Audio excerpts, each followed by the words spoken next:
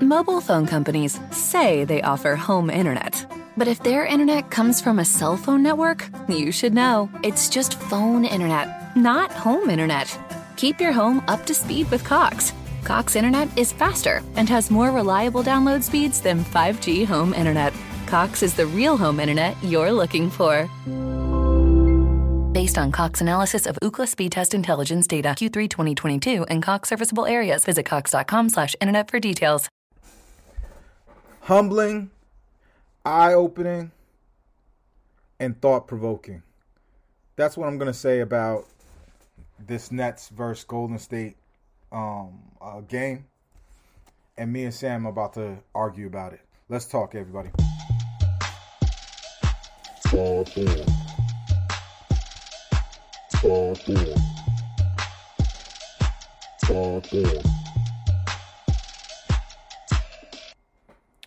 So the group chats have been firing, and my favorite group chat is the Podthorn group chat with me, Bam, and Sam in it. And because most of my other group chats have so much animosity in it and bad feelings amongst everyone, and some of them are relatives. You don't really have a discussion. It's more like a nan boo boo type of conversation. But me and Sam weren't going to go before tonight's game, but we decided that we've been arguing back and forth so much this morning that we would address it now before the game, pollutes our thoughts or makes us come to another determination. Samuel, how you doing, man? I'm good, man. I'm disappointing game last night. I actually didn't really think they were going to win anyway because the Warriors are a juggernaut right now. And you got to give them props, but we definitely got things to discuss. That's for sure.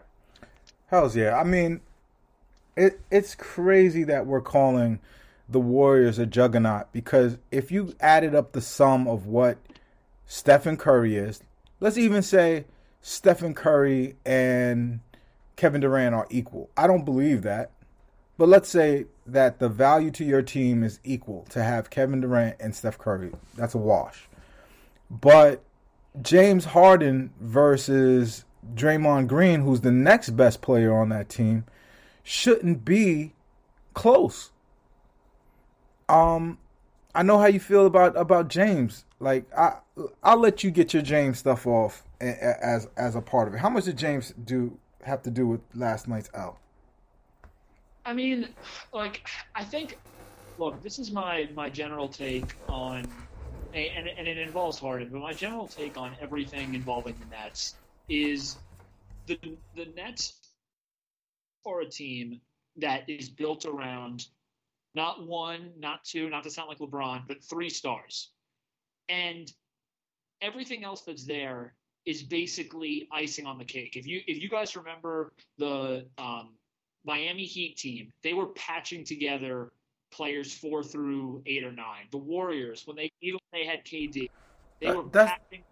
I know, but the patching was like guys like Battier and Haslam. But the supporting guys on that Miami Heat team, and even the supporting guys on the Warriors team with once Durant was there, or even before Durant was there, those were bench guys that are not in a different class of the bench guys that the Nets have. The Nets have Patty Mills and Joe Harris and LaMarcus Aldridge and Bruce Brown and what DeAndre Bembry's giving and what Blake. I know me and you have different thoughts on, but even the first 3 or 4 guys I just mentioned, that if you have 3 superstars, look back at the Heat teams, it was Mario Chalmers, or it was a broken down Mike Miller who was about to retire, or it was Shane Battier, who I know played a relevant role, but Battier was benched for the first couple of games of those finals games and then had one huge game. These were not all-star players. And so Nets fans just have to understand, you got a guy in Kyrie who is, and I've repeated this a million times, but you have $34 or $36 million sitting at home in New Jersey watching Seton Hall games, and and not playing. And the Nets can't recoup that value. And it's not just that he's a star, it's that it's 36 minutes of high efficiency, high usage. So one of my favorite things that you ever came up with was like, how many jumps does DJ have left? And we basically came to the conclusion it was like 0. Like, every time that Kyrie plays, that's a certain amount of dribbles. It's a certain amount of time that the ball, with its Space Jam powers in motion, is not being used by someone who's really good. And so they have to recoup that. And, yesterday they also didn't have Harris or Claxton. And so I just think it's really, really, really hard to recoup that type of value when you're a team that's based off of stars. So here's where me and you kind of diverge and go in different directions. Is it a negative effect on the team that Kyrie didn't play? Yes, 100%. But if you ran a team for a living, right? It's you and your brain trust, and all of you sat around that boardroom table and said, you know what, Kyrie's going to play 82 games for us this season. 1, you have no evidence of that. 2, he's been here. This is his 3rd year. Yep. And we know Kyrie is brittle. And we know he's not dependable. So this, for me, if your planning was, when Kyrie disappears, we'll just play Javon Carter, then your planning was shit. Your planning was horrible if that's what you were doing. Because I've been saying throughout the summer, and people could go back and listen to our podcast, I said Mark's job is to make this team Kyrie proof. And I thought he did. Because everyone was telling me that these other players were going to play. And then I thought, maybe he'll play the kids. Maybe he drafted the kids to play the kids. He's not playing the kids. The kids aren't ready. Everyone who keeps asking for Day'Ron Sharpe is not ready for the NBA. He's not ready to play with these guys that Golden State rolled out last night. The problem that I have with saying or using Kyrie as the linchpin for why we're not winning or winning games we should be winning, or at least putting up more of a fight, is that we knew Kyrie wasn't dependable. We knew Kyrie was going to get missing at some point. Even if he played all of these games, we knew somewhere in December he was going to have some other thing. He's the kid on the field chasing the butterflies. Like, this is who Kyrie is. Right? Am I wrong in saying that, Sam? No, I think that analogy is hilarious, and I've never heard anyone use that. That's my favorite analogy you've had since you said that Bruce Brown looks like the acrobats at halftime at the Barclays Center. He still does. Like, every time he gets on the court, I'm like, why are they letting that kid line up for a free throw? And I'm like, oh shit, that's Bruce Brown. Like, but I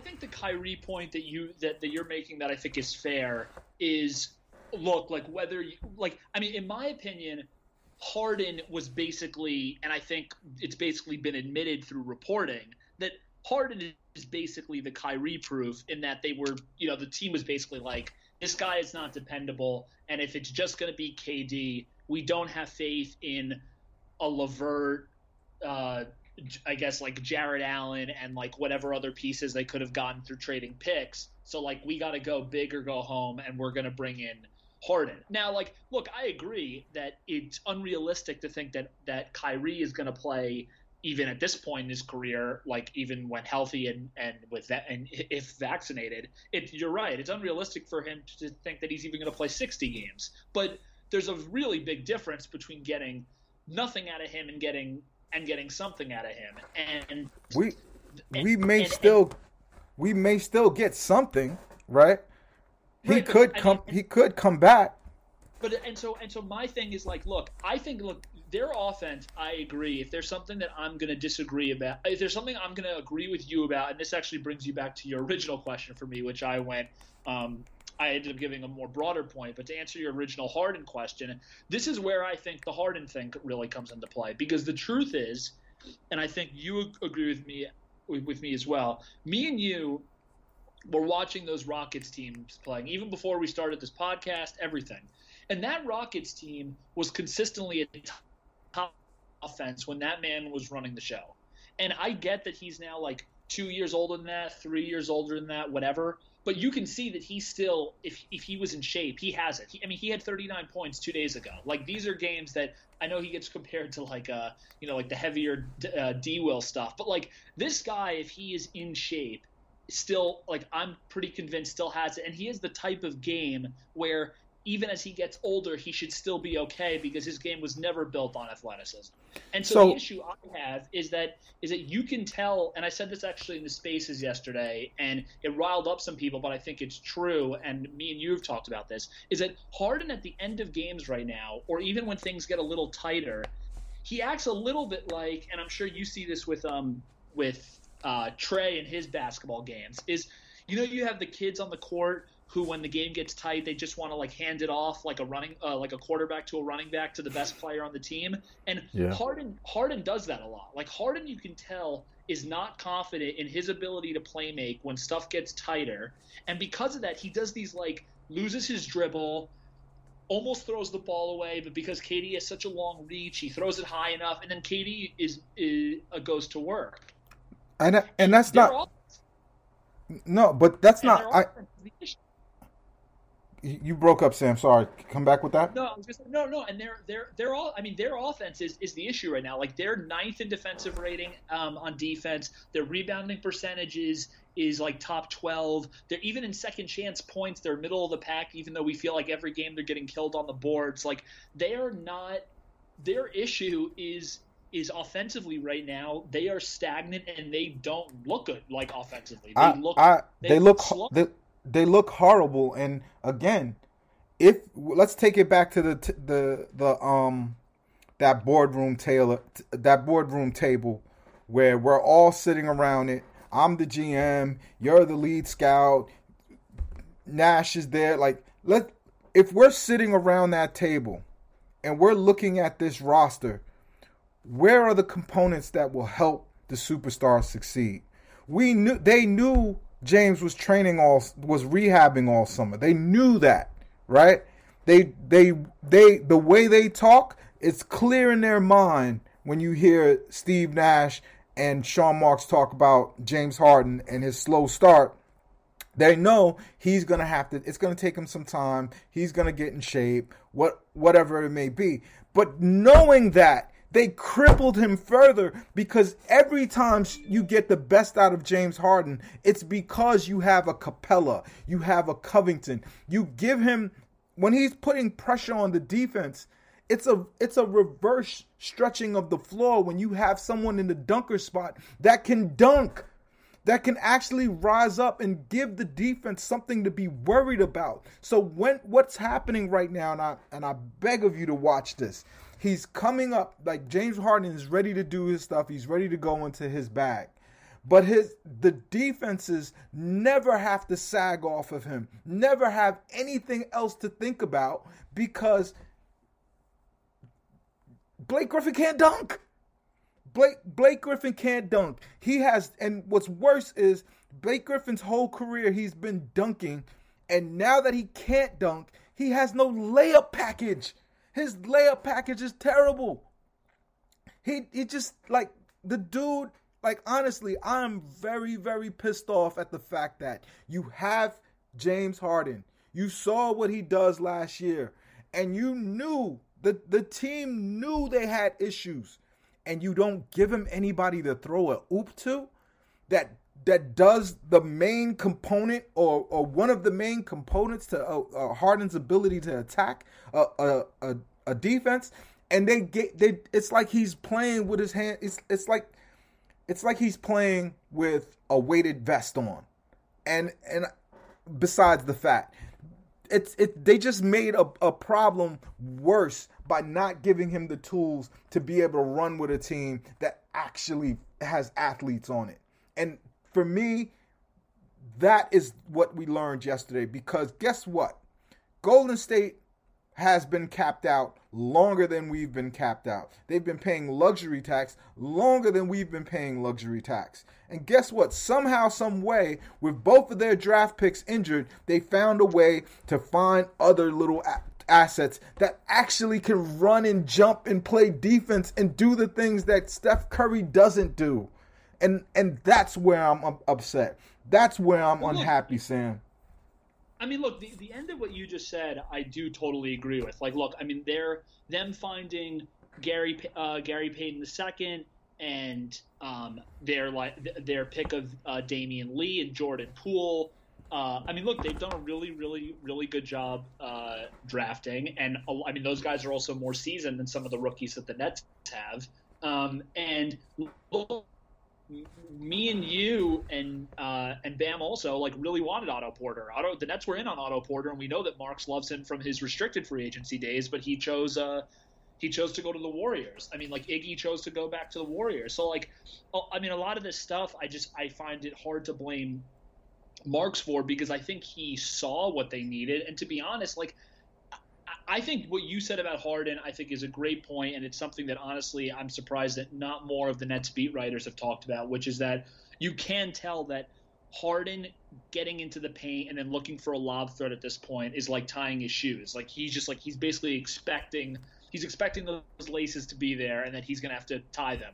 And it's weird for him to look down at his shoes and not see somebody there. It's weird for him to like go into the paint and not see someone there for an oop. And you can tell that it, like, on top of the fact that he's working through his health, his body, and also the officiating, it's clear that I think is probably maybe the most underrated thing he's missing. And that's where I think the Claxton thing comes into play, which is, look, they have to see what they have with him. And it sucks that he's been out for as long as he has. And it sounds like he's not coming back anytime necessarily that soon. I know he's traveling with them, but it seems like a ramp up period because he hasn't been doing anything basketball related.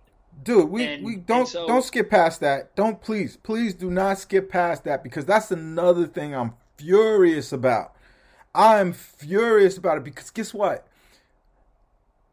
This kid, whatever he's going through, he was going through it before. Right. And if they just came into the season like this, that also is another mark against the general managers of this team. Why is that if I'm Joe Tsai today, I'm furious that I'm paying $110 million in luxury taxes, and you mean to tell me a kid who's going to be a free agent this summer, this is the way they've handled it? It's embarrassing. It's embarrassing. Like these guys, Jordan Poole, Kevon Looney, Andrew Wiggins, nobody would have told you that these guys were going to be anything for anybody. Gary Payton Jr. If you could find, like, these guys were all on the trash heap. Some of them had been Golden State Warriors before, but none of these guys were guys that I was looking at or you was looking at. A good GM found them. And guess what? We missed out on these type of guys, not just this year. This isn't new. This always happens. There's always some some misfitting piece that they want to stick down in the post, and because they've got good guards, they go up. Everything else will settle itself. Don't worry about it. The post doesn't matter. It's modern basketball. Who cares? A team just beat y'all in post play in last year's fucking playoffs, and they didn't do anything to respond to it. Because if your best response to what the Bucks have is fucking, what's his name, Paul Millsap, we've got bigger problems than the stuff that's on the court. And I'm sorry. Like, I'm not going by this year. I'm not going by last night's game.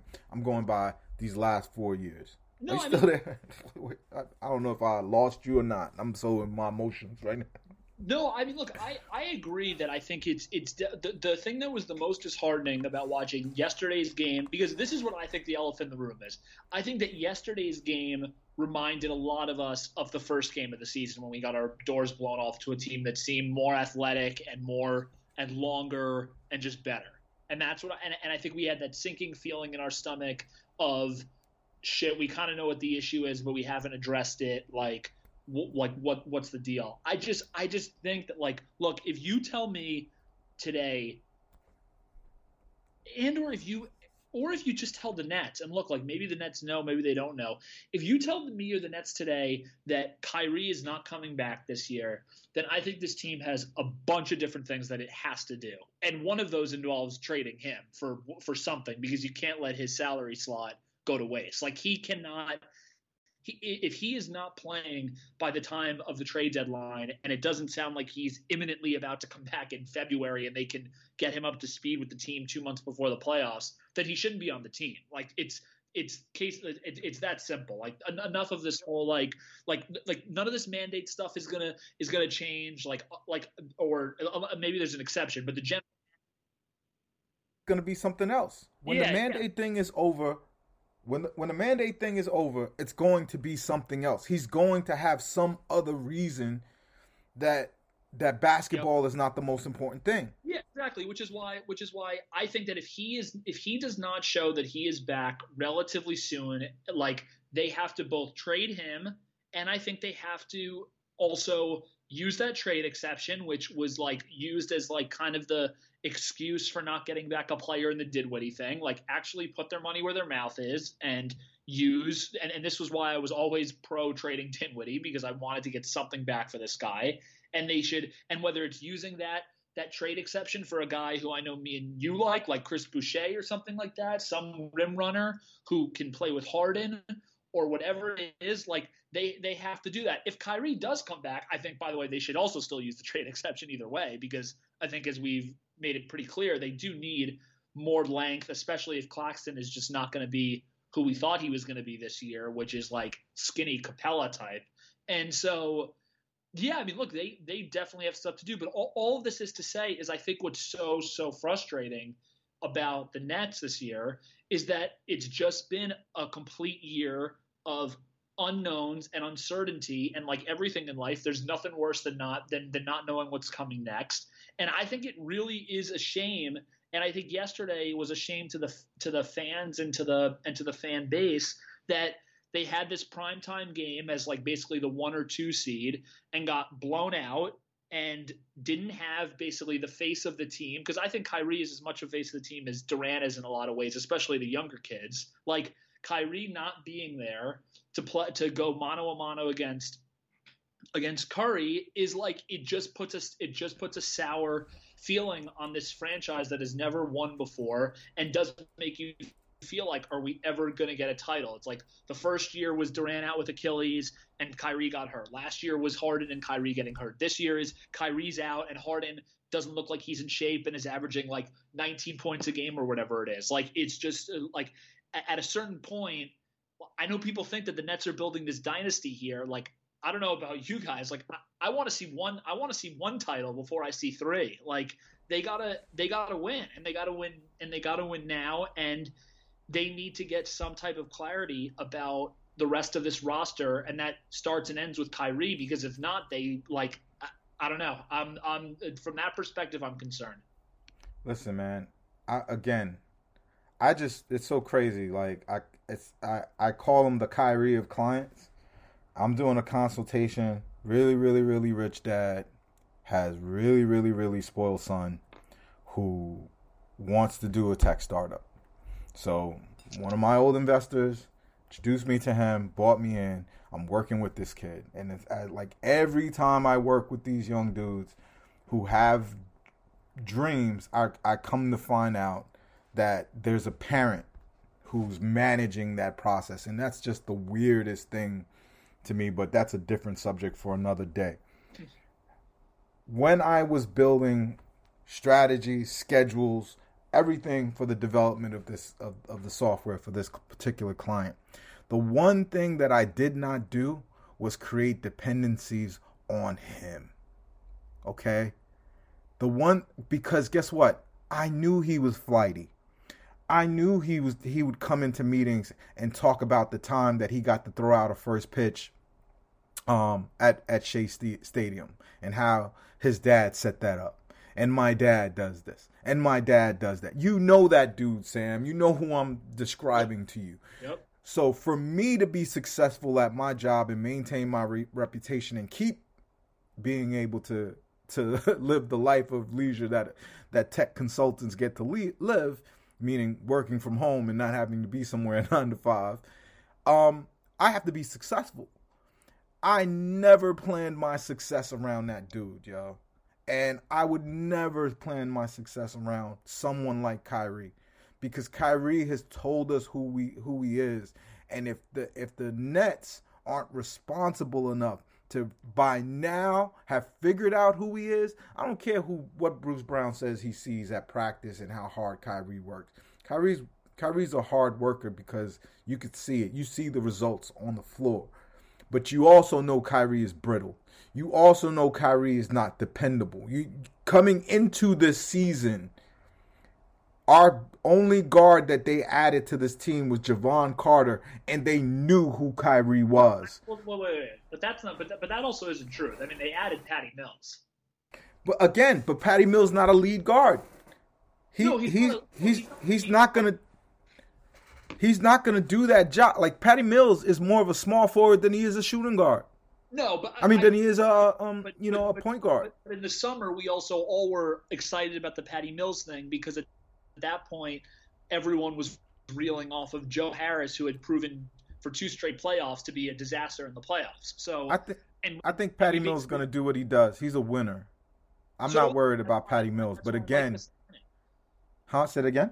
No, and that's why I agree, and I really like the signing, and I also think it's important to have adults in the room, and I think he's one of those guys, and I think, and I think it matters. I mean, the issue though is like, it's you have to break this down from the top down, right? It's like they're not getting KD without Kyrie, so Kyrie is on the team because Kyrie is on the team, so that's the first level, because Kyrie is on the team, and because KD is on the team, and because Harden is on the team, they have very little money to do anything else. The only thing that they were able to keep Joe Harris because of bird rights, basically. They got Patty Mills through one of the exceptions. They kept Bruce Brown on close to a minimum deal. Blake is a minimum deal. Aldridge is a minimum deal. Bembry's a minimum deal. They have the rookies. This is a team that Claxton is still on his rookie deal. Like, they don't have that much flexibility, and this is what happens when you have a superstar driven team. Like, and I also, like, if you want to say they should have gotten another lead ball handler, I just don't know. Like, at the minimum, I don't know how good that person's going to be. They couldn't get a Corey Joseph. They couldn't even get I was looking at the 2021 free agents this year. There just weren't that many guys. Like, what do you think they happened with the Dinwiddie situation? How did that break down so much that you had Dinwiddie, you had the thing that would make you Kyrie proof, and somehow the relationship got fucked up? And I think he didn't. I truthfully don't think. I was comparing on Twitter yesterday what he did to what Syndergaard did, which was, I think, a lot of talking how much he wanted to be here, but at the end of the day, he kind of wanted his own thing. I think he wanted a. But you can't say that if you go join Beal. But no. I think he won. I've gone to a Wizards game here in DC. He is a big deal at the arena. It's not how he was treated when he was in Brooklyn. He's treated, and he's also has more of an alpha personality, as you know, than a guy like even Beal does. So he is a loud number one voice in that room, and that's not what he was always going to be. Voice 4 or 5 here at the Net. I think he would have been fine. Getting to travel with basically new kids on the block. They, you know what I'm saying? I think he would have been fine, but something went awry in that relationship, and something that no one is talking about, and none of the beat writers are going to ask the right questions. But listen, if you start where the Nets started, remember where the Nets started. The Nets had Karras, Jarrett, and Dinwiddie, and Joe Harris. And D'Lo. No. Oh, you're saying. I'm just saying, when they added the 2 superstars, right? Yep. They had all of those pieces on the team. Yep. Right? So if you liquidate some of those pieces and you still come out if you liquidate all of those pieces, and you still come out on the other hand a flawed team, then again, Sean Marks has to wear that, and that's the thing. It's like everyone goes, but Sean Marks got his KD, Kyrie, and Harden. Yeah, that's right. He got you KD, right? We all know that Kevin Durant is 1 or 1A or 1 or 2 top 2 basketball player in the entire universe. We know that. So of course, if you can sign him, you sign him. Of course, you sign that other player that brings him. If that's the rumor, I never believed in that. I think they just looked at Kyrie's talent and said, we want them both, as they should have wanted them both. But again, you're not signing, computer equipment that will do a specific thing, and that if it doesn't, you can take it back to the store. You're signing a human being. And these players, for the team that was supposed to care about this human stuff the most, there's major failures going on. And I see it in our game. I'm not mad about the Golden State Warriors loss. I'm mad about the Bulls loss. I'm mad about some of the Bucks loss. I'm mad at the fact that we don't have competent players that can run and jump. And if you can't put those are basic basketball things. There's 100 players like that. There's a bunch of them on Detroit's team that they can't even use. Once you have those 2 great superstars, Sam, you can't fail in this way. And I'm sorry, I'm ready to start talking greasy about Sean Marks because I hate this our bench team. How could you ignore our bench and how bad it is, Sam? I don't get that. Well, because I think that I think a lot of what this team is built around is built around something that isn't there. Like, I think that if you're able to stagger superstars and you put around them guys who can shoot, I think that you basically become an offensive juggernaut that we basically saw for all of last year, and that was without all 3 of them playing. And I mean, look, but you're forgetting what we had last year. We had 2 people that could run and jump in Jeff Green and Nick Claxton, and now we're talking about nasal injuries with Nick Claxton. Okay, well, I mean, the Jeff Green. So Jeff Green was awesome last year, and in the Bucks series, he obviously before he got hurt was really good. I mean, this year he's been a disaster. But I agree that missing his presence, that type of 4, I agree is something that they definitely. No, I mean, look, I agree. But Sam, you have to remember what he did, what he would do, right? He would come down the court. If we were on a fast break, that was who would finish our fast breaks, I would say 80% of the time. Like, he was at the end of the fast break dunking, and we were all shocked that an old player like that would dunk. Am I wrong? Am I mischaracterizing what it was? No, I think you're wrong, but I also think that, like, I do think his importance is being a little overvalued in the sense that, like, I mean, Bembry or Bruce Brown could do a lot of the stuff on the fast break that Jeff. No, they can't. No, they can't. I've seen too many blown fast breaks this year to know they can't, right? Because Bembry is what, 6'5"? He looks longer than what he is, but he's like 6'5". Like I said, homeboy looks like one of the Nets tumblers. He's one of the Nets city dancers. He does not have the physique of an NBA power forward. I keep thinking the man is gonna mop up the sweat in the key like all the time. Like, I don't know what he's doing in that role. He's not big enough. I believe in gravity, Sam. Like this doesn't make any sense. You agree with me that guys who are 6'9" that can run the floor, like those types of players, do not grow on trees, and they're actually a pretty big asset as it pertains to the NBA, which is why, I mean, like everyone is looking and why everyone keeps drafting these 3-and-D type guys and just hoping that they'll get something. It's why Michael Bridges, who has had a decent NBA career but nothing insane, just got an $100-something million deal because but he looks like a beast. I'm not saying we should have Mikal Bridges. Like, I'm not saying that level of player. I'm saying Derek White. I'm But saying he's also undersized. He's like 6'5", 6'6", and he's I more of a I ball handler anyway. but he's got long wingspan. You know, like it's. I just think if you look at a lot of the guys that were look. I mean, I think ideally, Sekou Doumbia could have played better minutes for us this year than he just got cut again.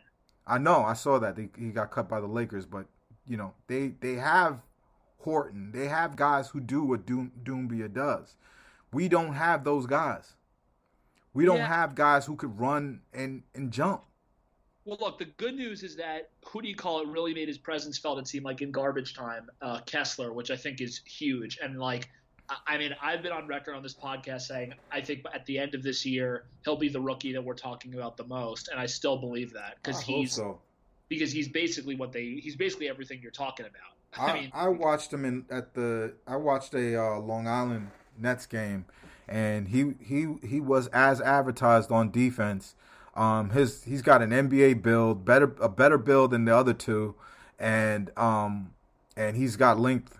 Like the Nets need a guy like him, but I just don't think he's ready because he doesn't do anything else well. He's not a dependable shooter. He's not like, even his defense is not 100% dependable. He's a hell of a project though. This is where I think you're right though. And I was happy at the time about both of these signings, not overjoyed. I was just like, I was fine with them, like happy with them. I would give them like a B plus or whatever.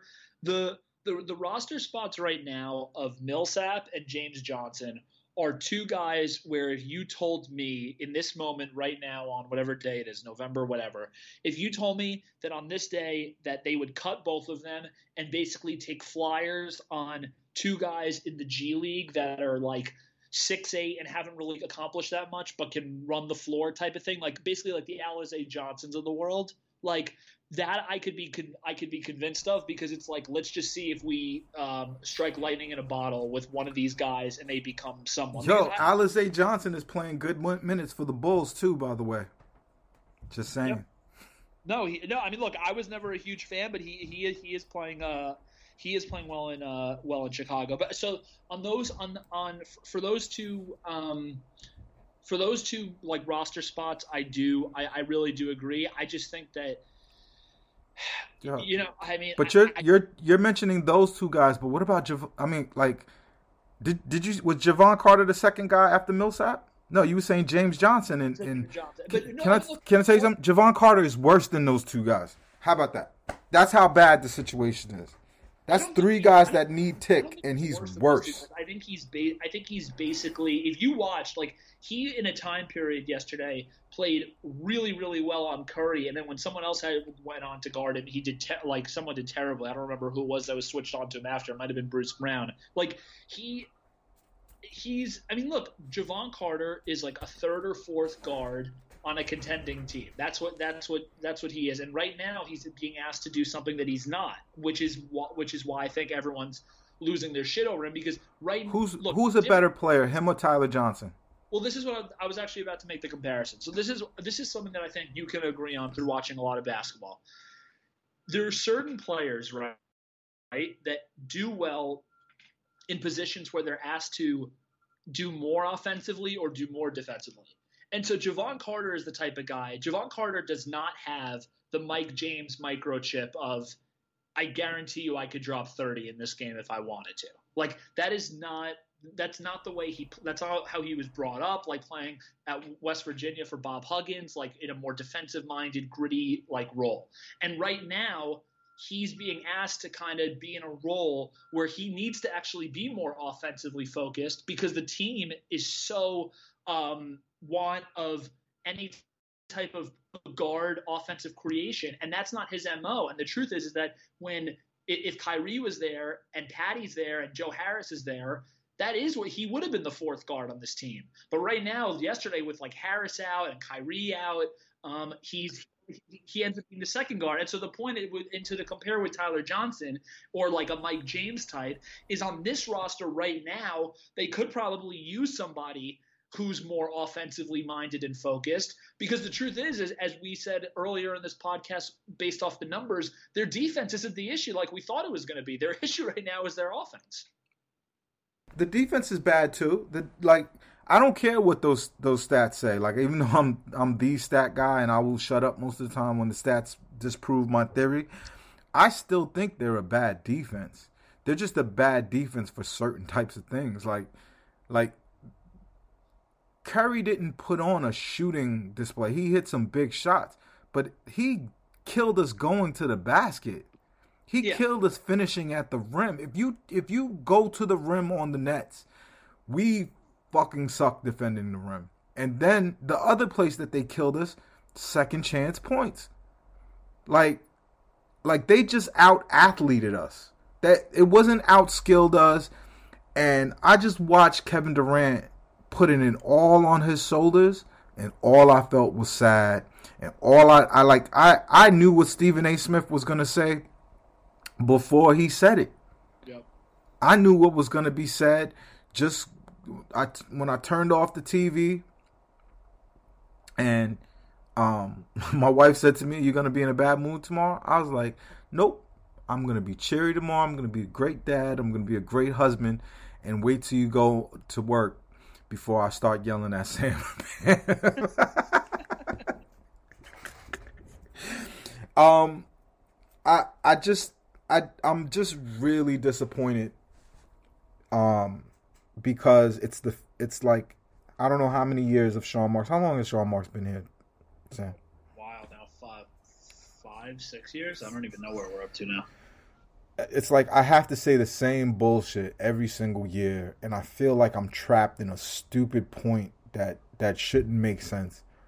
But again, we came into a season where trained basketball professionals, people who've played ball their entire lives, knows this game, been interns for different, that's the thing I respect the most about Sean Marks. He's not just a basketball player that got a job because his coach liked him. He's done every job. He interned, end of the bench, scouting, cut tape, all that. He did all of those things. And I just can't see for the life of me how those smart men sat around the table and said, Blake Griffin as our starting five is going to be successful. I've never, I watched that game yesterday, and I felt ashamed every time the fans cheered when he got a charge. It is shocking, Samuel, that our starting center's best attribute is hoping he gets a charge call. He can't dunk anymore. He doesn't finish layups. He's shooting horrible from three. Our starting center, the best thing he could do is get and we lose it as fans when he gets a foul charge. I'm disgusted, Sam. I think you put it too much on Kyrie. You put it too much on Harden. Even though I do agree with some of your points, but I think it's way more of a crime that Blake Griffin is our starting center. I just do. You tell me, what do you find redeeming about Blake? Why what makes that okay? No, I mean, I'm not I think I'm just trying to live more in the world of the NBA is a salary cap league, and I just don't know what it's kind of like all the hysteria that went on in the offseason about every single signing happened.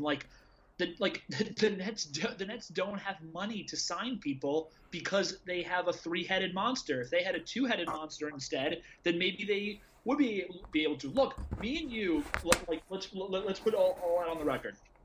Me and you before, I guess it was around when Kyrie had abandoned the team, but me and you did not love the Harden trade, in part because we basically felt like if you have those two guys and you have all your picks and you have all this young talent, you can put enough pieces around them to basically make them unbeatable. You could trade LeVert or keep LeVert as another ball handler. You could keep Dinwiddie or trade Dinwiddie. You have the Fro on defense. You still have Joe Harris for shooting, and then they had every single one of their picks and every pick swap, and you could have made deals to get any of the guys that we've been talking about, whether it's like a Chris Boucher, even guys that are way better, because as we saw, like the Nets were able to get Harden with all of those like picks and giving up like LeVert or whatever. So like we basically thought there were like 5 or 6 moves that Marks could have done because he had this war chest of assets. You do the Harden trade, and when you do the Harden trade, what you're basically saying is,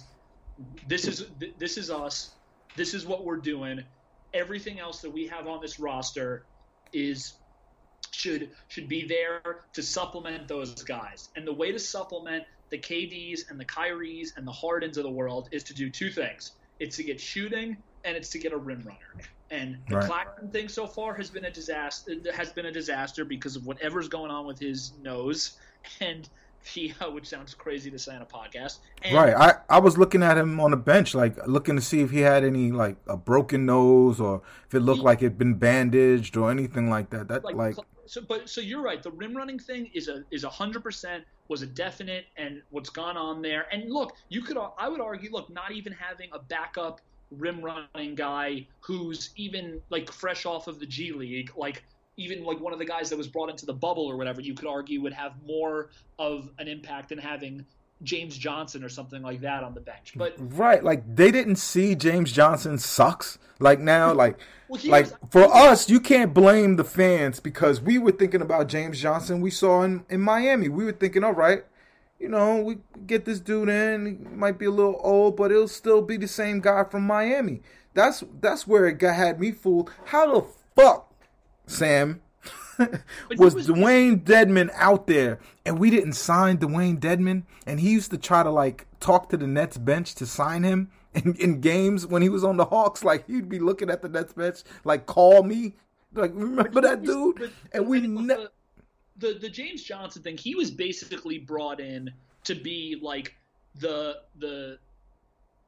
punk of the team and to basically like talk smack with like the PJ Tuckers of the world when that shit goes down. That's basically what and like they've almost admitted that to be the case. Like there's a reason why he always comes up on the list of like top 5 or 6 like toughest guys in the NBA or whatever. That's what he was like there to do. So like look, it's not, I don't think it's that big of a deal one way or another. But going back to my original point, it's that when you brought in those 3 stars, you're basically saying we're building around these 3 guys, and the 2 things we need are shooting and a rim runner on offense, and on defense we just need some type of toughness. And so look, they have Mills, they have Harris, they thought Claxton could have been like some type of rim runner. And the truth is look, I agree with you. I think the defensive numbers are a little overblown. I haven't been as blown away as other Nets fans have with their defense, but their defense has been better, and I think we're seeing the impact of Steve Clifford being like an advisor to the team in that way. And so I do think the defense is better, and I do think having guys but the defense has not been good against top end talent. No, it hasn't. In all of our losses, right?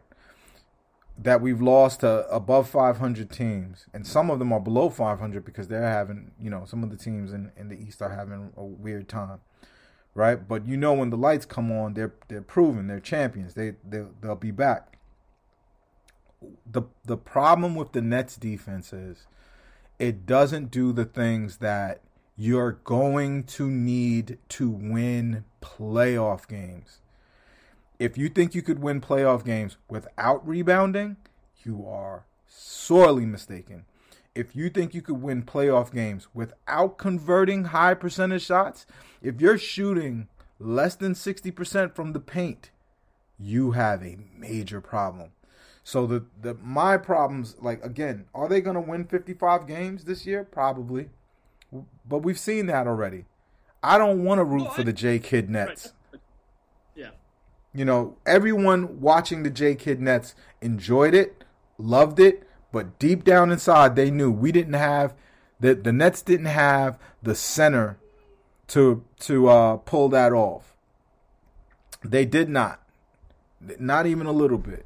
So if the Nets didn't have the center to pull that off, that's our namesake.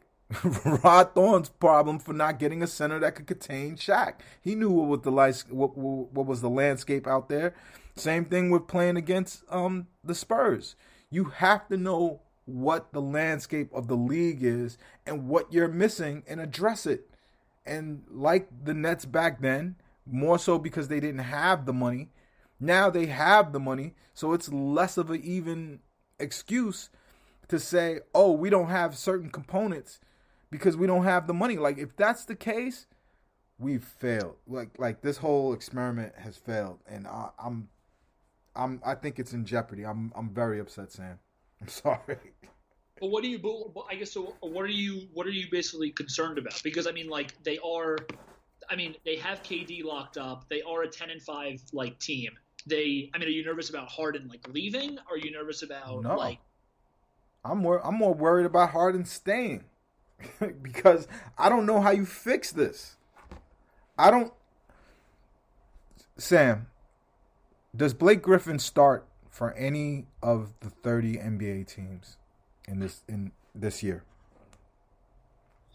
I would honestly have to look through, but I Just get your point. Do your gut feeling. Like, we have 2 starters right now. I would say 3, but we have 2 starters: Bruce Brown, Blake Griffin, who would not start for all 29 of our opponents. And I went through all of them. He would not. Blake Griffin is really bad, guy. Like, he's horrible, Sam. But this is my all right. So this is my thing, though. Okay, and I'm bringing it back home full circle. Okay. So I have like repeatedly kind of compared this team, like this team is a 3-headed monster of superstars, right? In a salary cap league. And so you have to make moves on the margins. The 2012-2013 Heat, the 3 guys who played the most on the team, obviously the 3 guys that played the most were obviously the 3 stars. It was LeBron, Wade, and Bosh. The other guys on the team were Birdman, Joel Anthony, Shane Battier, Chalmers, Ray Allen, Norris Cole, Udonis Haslem, James Jones, Dexter Pittman. I mean, like, these guys suck. A lot of these guys are terrible. But I'm sorry. Every one of those guys that you've mentioned is better than the Nets. Give me someone on the Nets supporting cast that's better than that. And you forget they had Ray Allen too. Like, their version of Patty Mills was Ray Allen. No, but Ray Allen was solid, but he was basically at the end of the road, and Ray Allen was not better than Joe Harris is right now. Like, Mike Miller was not better than Patty Mills is right now. Like, I mean, a lot of these. I mean, Birdman was not, or Joel Anthony. I mean, he did lead the league in shooting that year and 3-point shooting that year, and he did win them. Like, when you can't tell me that with the money on the line, you'd rather have Joe Harris shooting from the corner 3 than Ray Allen. Okay, yeah, I mean, sure, but I also think that Joe Harris overall as a player was far more complete than Ray Allen was at that point. Ray Allen was basically like a corner 3-point shooter, and Joe Harris is like doing a lot of different things outside of that. You know what I mean? I mean, I wouldn't say a lot of different things. He's trying to be gritty. He's trying to be good. I don't even think that's a fair comp. Like, even old, decrepit post Boston Celtics Ray Allen, I'm sorry, he's better than Joe, and he does more than Joe. That I have a hard time agreeing. I just think that when you have a team, I think a lot of this frustration is just all stems from the fact that people are upset about, like, all of this stuff is just a ripple effect, trickle down effect, or ripples of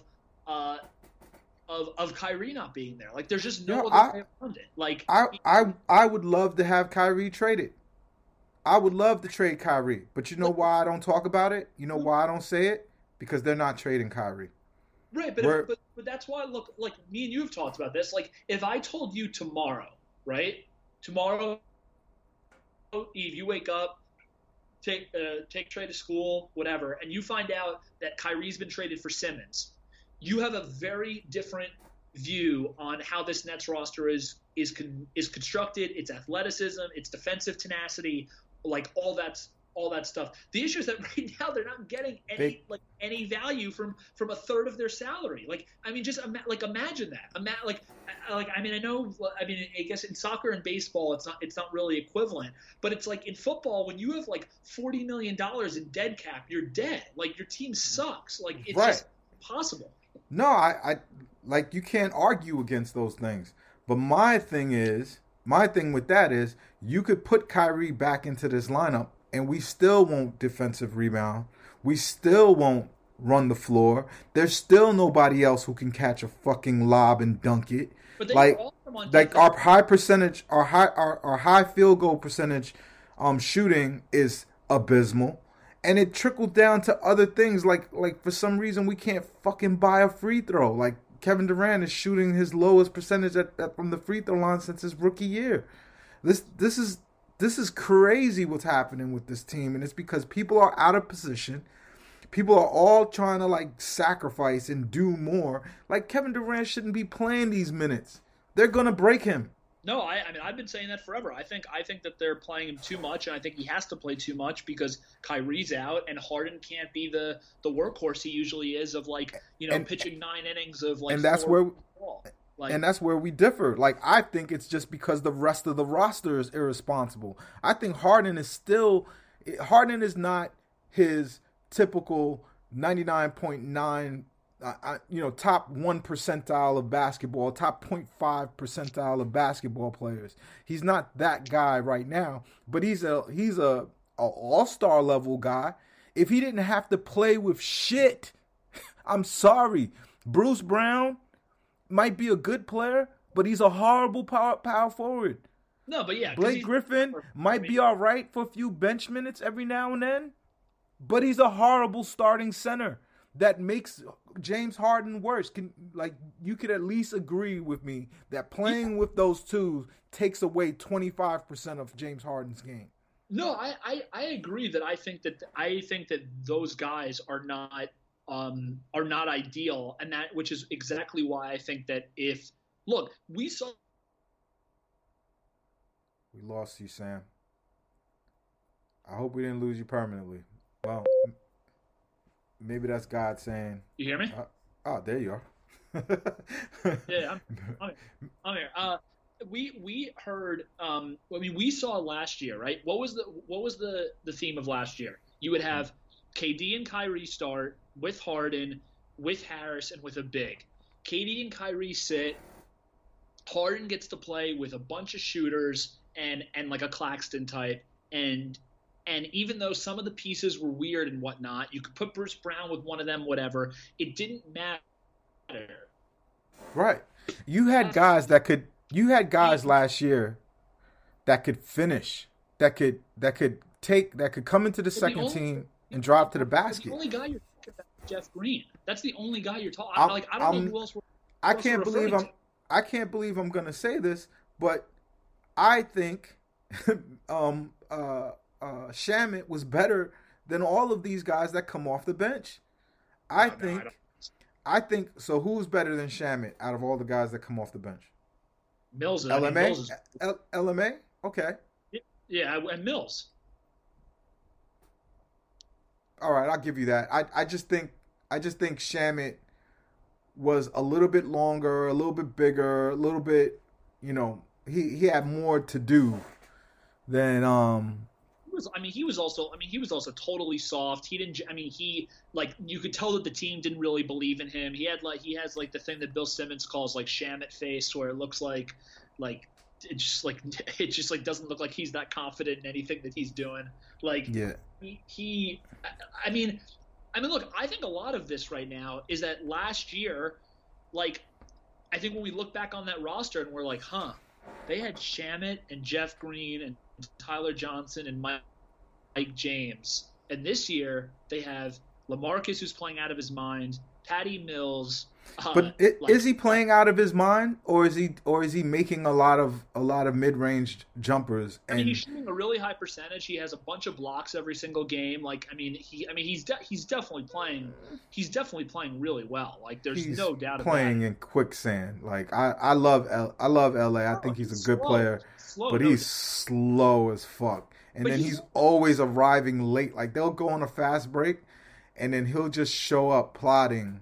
Like he's like Brook Lopez-ian in play, and Brook is more spry than him right now. Right. Well, I mean, LMA's also older. Like he was in like I think he was in the 05 or 06 draft. I mean, he's one of the oldest guys in the league at this point. And so, dude, I don't know. So I just have a hard time. What is that? I said this is so bad. I'm sorry. I don't know. I just have a hard time. I have a hard time being like directing my energy and my anger at anyone else besides the two guys who are supposed to be the foundation of this team, because like that is who's supposed to be winning games. No one looks back on finals and they're like, you know what, like the Heat won or lost some series because Norris Cole didn't play well. That's a third guard. Like that's the one's saying, you know, the Warriors lost in 2017 because or 2016, whatever it was, because Festus Ezeli didn't play well as a backup big, or because David West didn't look good as that tells me that because Festus Ezeli has never been a starter. Like we're talking about Festus. I take Festus Ezeli. Is Festus Ezeli better than Blake Griffin at center? But the point is that I wish we had Festus Ezeli. But the point is that you win titles based off if your stars play and if your stars perform, and if the like secondary guys like do some type of role in their job, and that's what we're talking about right now. We're talking about right now they're not getting. I mean, Kyrie was 50, 40, 90 last year. Like they're missing one of the. He still didn't get 10 rebounds a game. He still didn't protect the paint. He still wasn't on the end of fast breaks, like finishing at a high percentage. But I know, but Eve, they blew out the Celtics, who were one of the best defensive teams in basketball last year, and they were they were blowing out the Bucks, who were both one of the best offensive and defensive teams last year. Right, but we're not last year's team. We don't have the components that we had last year. We got small. Somehow we got smaller than last year. How the fuck did we do that? We got bigger. I don't know. I don't see. This is where we just fundamentally disagree. It's hard. We did not start the year. We did not start the year last year with a front court that was smaller than Blake Griffin and Bruce Brown.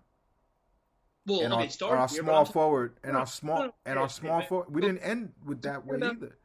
The team in the playoffs last year, that was up 2-1 on the Bucks, or 2-1 when Kyrie got hurt. That was a Kyrie, Harden out, Joe Harris, Kevin Durant, Blake Griffin, Nick Claxton, Landry Shamet team. This roster right now is much bigger, and it has more shooting. The only difference is the Jeff Green component, which I think at this point has been dramatically overstated, especially because you basically found lightning in a bottle with him last year, because it was the best year he had basically since he was in his 20s. And you that again, and also like everything else. People didn't even hear what you last said, Sam. You cut your packets cut off. Really? Yeah, a little bit. Still, I know you got a fire point, but I think Jesus is telling us that we probably should end it, because we said we were going to go for 20 minutes. We got an hour. We've gone an hour. Dude, I'm so fucking unhappy. Is it going to be all right, Sam? If you tell me that Kyrie's coming back, it'll be all right. Of course, he's going to eventually come back. I guess he's eventually going to come back.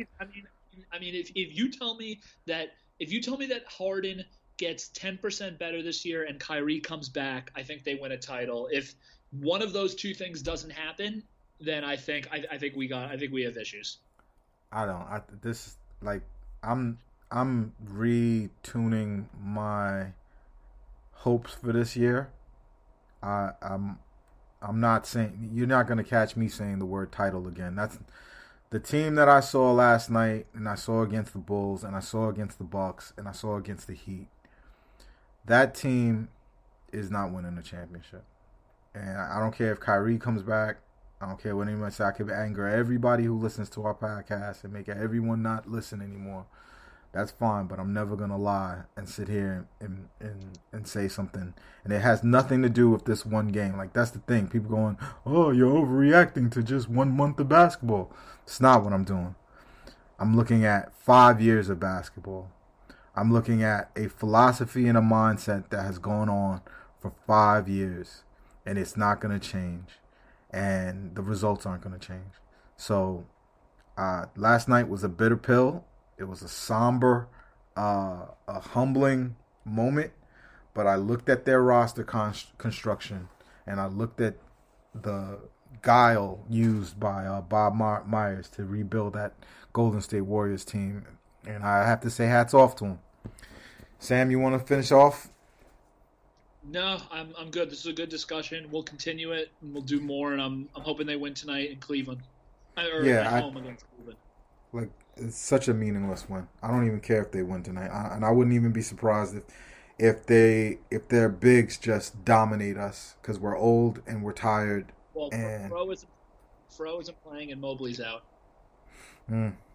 Oh, then we have a chance. But they have 100 bigs, so I don't know, man. I didn't. That's why I didn't want to record a pod after that win because we're not here for this. That's not what we're here for. We're not here to be winning these stupid games. This is better than a Cleveland recap pod. I agree. All right, my man. We are Pod Thorn. This is what we do. We talk hoops. We'll be back. Peace. Pod Thorn. Pod Thorn. Pod Thorn.